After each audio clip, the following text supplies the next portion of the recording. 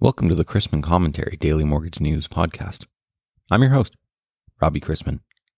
Topics on today's episode include my interview with John Sayer, Vice President of Client Success for Curinos, on recent rate lock trends in the emerging ARM market, and expectations for the Federal Reserve meeting this week. I'd like to thank this week's podcast sponsor, MCT. MCT's BAM Marketplace is the world's first truly open loan exchange where buyers can bid regardless of approval status and sellers receive automated live pricing from every buyer on the platform. A revolutionary new era of maximized liquidity, eliminated barriers, and optimized execution is waiting for you. Join the vanguard of lenders reaping the competitive benefits of BAM Marketplace.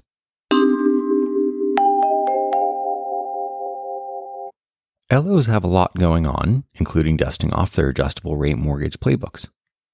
ARMs are making a comeback. Unfortunately, the pricing isn't quite there yet to their complete liking. And despite the uptick we've seen in ARM locks, around 8% industry-wide, the yield curve is extremely flat, so there is limited incentive to move into a 15-year loan or an ARM at this point. Regarding the yield curve, the two-day Federal Reserve meeting will conclude with a rate announcement this week on May 4th. The market has fully priced in a 50 basis point hike for May, and at least another 5 to 6 25 basis point hikes are expected before the end of the year. Chairman Powell is likely to keep a cautiously hawkish posture during the press conference without any solid macro reason for a policy change. To talk a little more about the current environment, I wanted to welcome back onto the show John Sayer. John Sayer is Vice President of Client Success for Curinos and has been a secondary marketing and business development professional in the mortgage industry for over 30 years. He has held senior positions at Guardian Mortgage, Caliber Home Loans, and NationStar. He also spent 15 years at Fannie Mae, with his last position being Vice President of Single Family Business for the Western United States. For those who may have missed our prior conversations, can you remind us who Curinos is? It's a new name for a company that's been around for decades, right? That's right, Robbie. Great to be here. Thanks so much. Many in the mortgage industry have known us previously as Icon and Informa. We're actually a combination of those two companies. And along the way, we came into another company called Novantas, and we've rebranded all that into the current name, Curinos. As you may recall, we help lenders understand their lending performance and their competitive pricing position. We do that each week. We collect real-time loan information, origination information from really a whole broad spectrum of lenders, large and small. And that represents, Robbie, about half of all first and second lien loan originations across the country. In 2021, as an example, we tracked about 7 million real estate transactions for about 2.4 trillion in funded loans. On the rate survey side, we survey about 500 participating lenders across the country. We do those rate surveys for all mortgage channels, as well as home equity and some other consumer lending products. Let's talk about rates for a minute here. They've been going up. So when we spoke earlier this year, you were very focused on tracking an emerging shift to an ARM market, or at least a market that includes some ARMs. What are you currently hearing from an anecdotal perspective with regards to ARM origination? One of my favorite topics, for some reason, starting in this industry as a loan officer in a ARM market. I would tell you, Robbie, that nearly 100% of our conversations with our clients right now over the last couple weeks have included the topic of ARMs. Lenders are really seeing a significant uptick in their originations of ARMs, and correspondent lenders as well are experiencing renewed interest in the product. For banks and credit unions, the first topic we discuss in our conversations really is understanding their price position. Price position is obviously crucial for lenders because they're retaining both the interest rate risk and the credit risk on these loans. The far majority of ARMs being originated, as I'm sure you know, are not being securitized, but rather are being retained in financial institutions' portfolios. It does feel that rate increases for ARMs have recently lagged those dramatic rate increases you mentioned in fixed rate loans. I would share with you also the second biggest topic conversation with financial institutions is really around the credit box.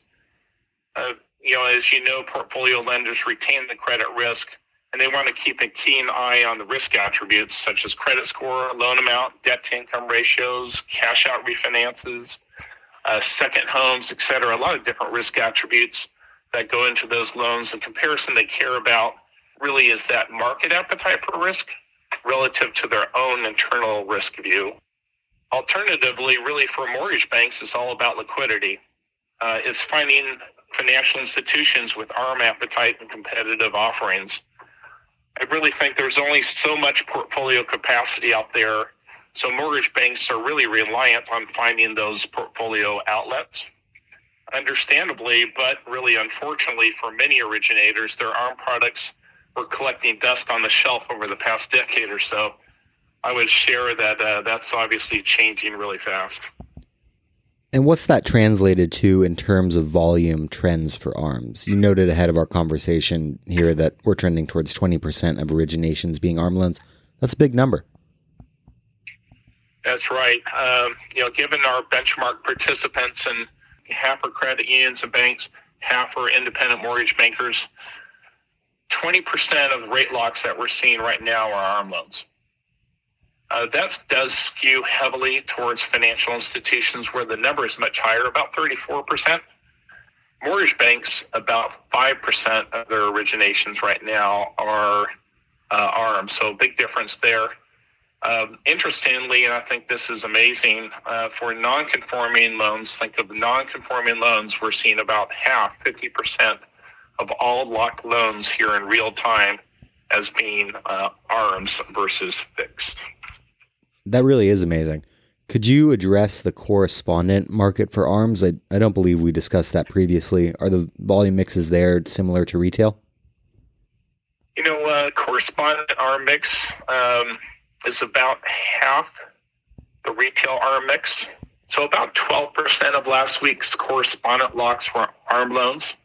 That's not a ton, but it is up considerably, about 4 times the concentration that we observed last year. And when it comes to the popularity of ARMs, it's not just that fixed rates are rising, it's also the spread between ARMs and fixed rates that needs to be attractive to consumers. Can you update us on what you are seeing in terms of rate differences between ARMs with 10, 7, and 5-year initial terms? Sure, Robbie. Great question there. Borrower economics are always top of mind here. And, I would share with you that the average locked ARM rate over the last week, including all terms, think of all loans, ARMs loans getting done, was just a shade over 4% at 4.04%. That's rate locks last year, all ARMs, just about 4%. The spread between the 10-year initial fixed rate period and the ARM with the 7-year initial fixed rate period was about 12 basis points, or, about an eighth in rate. Interestingly, and different from the last time we chatted, the average rates for the 5-year term were pretty much the same as the 7-year term. So we're not seeing a big benefit to go to the 5-year term. And that likely explains why the 7-year term was favored by most ARM borrowers, closely followed by the 10-year term. In fact, if you take the 7-year initial term ARMs and the 10-year initial term ARMs together, that's about 90% of all the ARMs getting done right now. And how does that compare to fixed rate loans, both conforming and non-conforming? Sure. Rough numbers, I would say borrower rates that we're observing for non-conforming ARMs are about 50 basis points or 0.5% better than comparable non-conforming fixed rate loans. So about 0.5% better for ARMs non-conforming than non-conforming fixed. So borrowers about 0.5% better. And then when you look at non-conforming fixed and compare that to conforming fixed, non-conforming fixed, amazingly, are 50 basis points or 0.5% through conforming fixed rate loans. So it's an interesting state of affairs. I would share with you also that since the beginning of this year, we've observed the spread between conforming fixed and non-conforming arms widen from 40 basis points to about 100 basis points, and that's even without the yield curve steepening.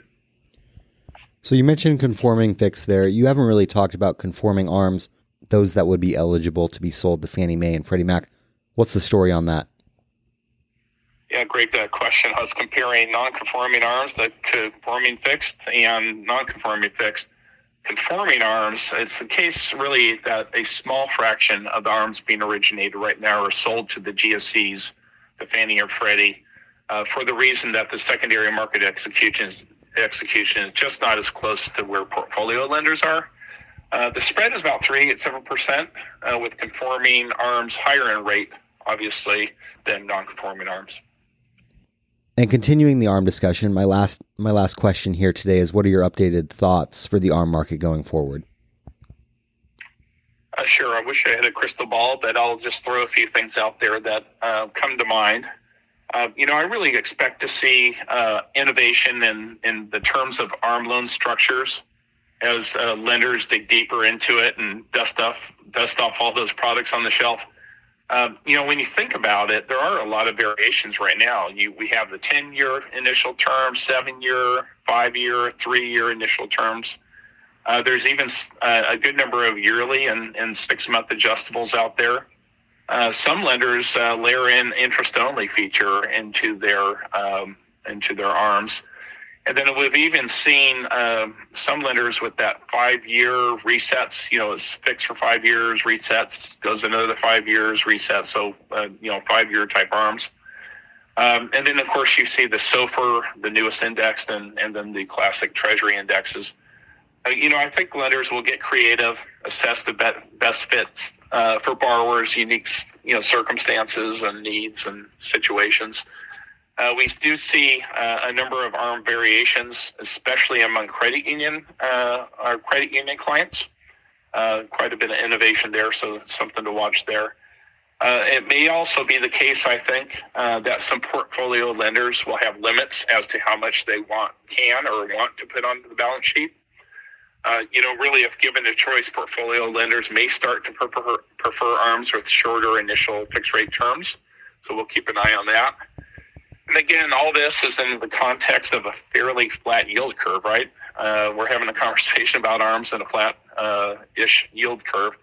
It's really hard for me to imagine how long-term rates continue to be below the rate of inflation. So we could eventually see a steeper yield curve when short-term ARM rates will be even more attractive to borrowers. John, I got to say, I always enjoy having you on. Thank you for the information, and we'll have you back sometime this summer to discuss more trends in the mortgage market. Thanks so much, Robbie. Appreciate it, as always.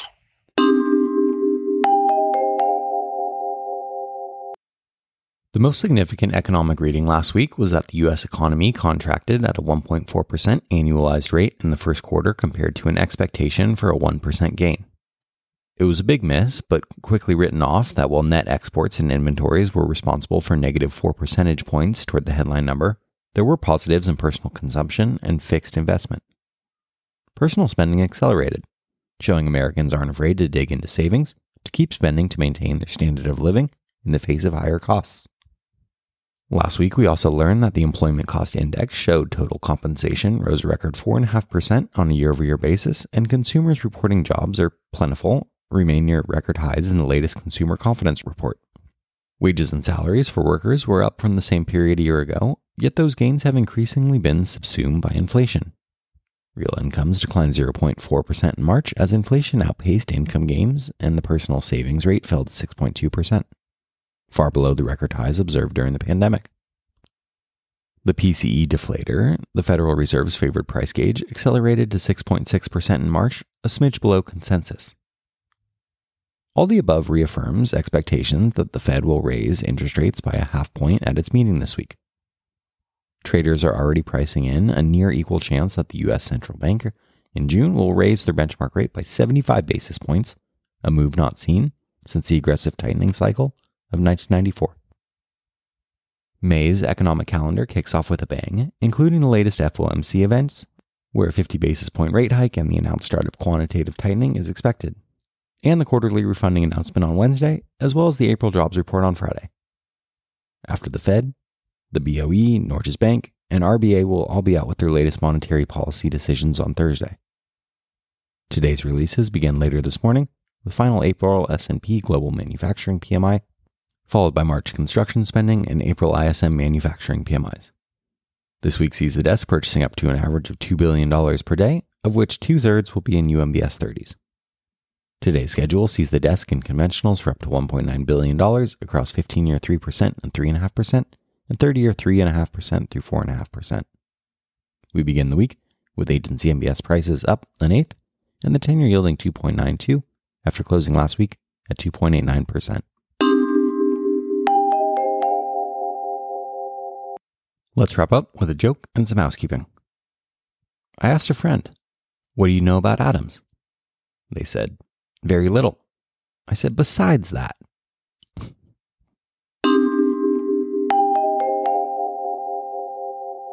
Thanks again to this week's podcast sponsor, MCT and Spam Marketplace, the only loan exchange where sellers can receive bids from unapproved buyers. Through MCT's proprietary security spread commitment methodology, MCT firmly holds its position as the gold standard in best execution and moves one step closer to the ultimate goal, when every loan can be priced by every investor. If you have any questions about the podcast or sponsoring opportunities, send me an email at robbie@robchrisman.com. Visit robchrisman.com for more information on our industry partners, access to archived commentaries, and how to subscribe to the daily mortgage news and commentary. To listen to or download past episodes of this podcast, search Mortgage News on any platform you get your podcasts from.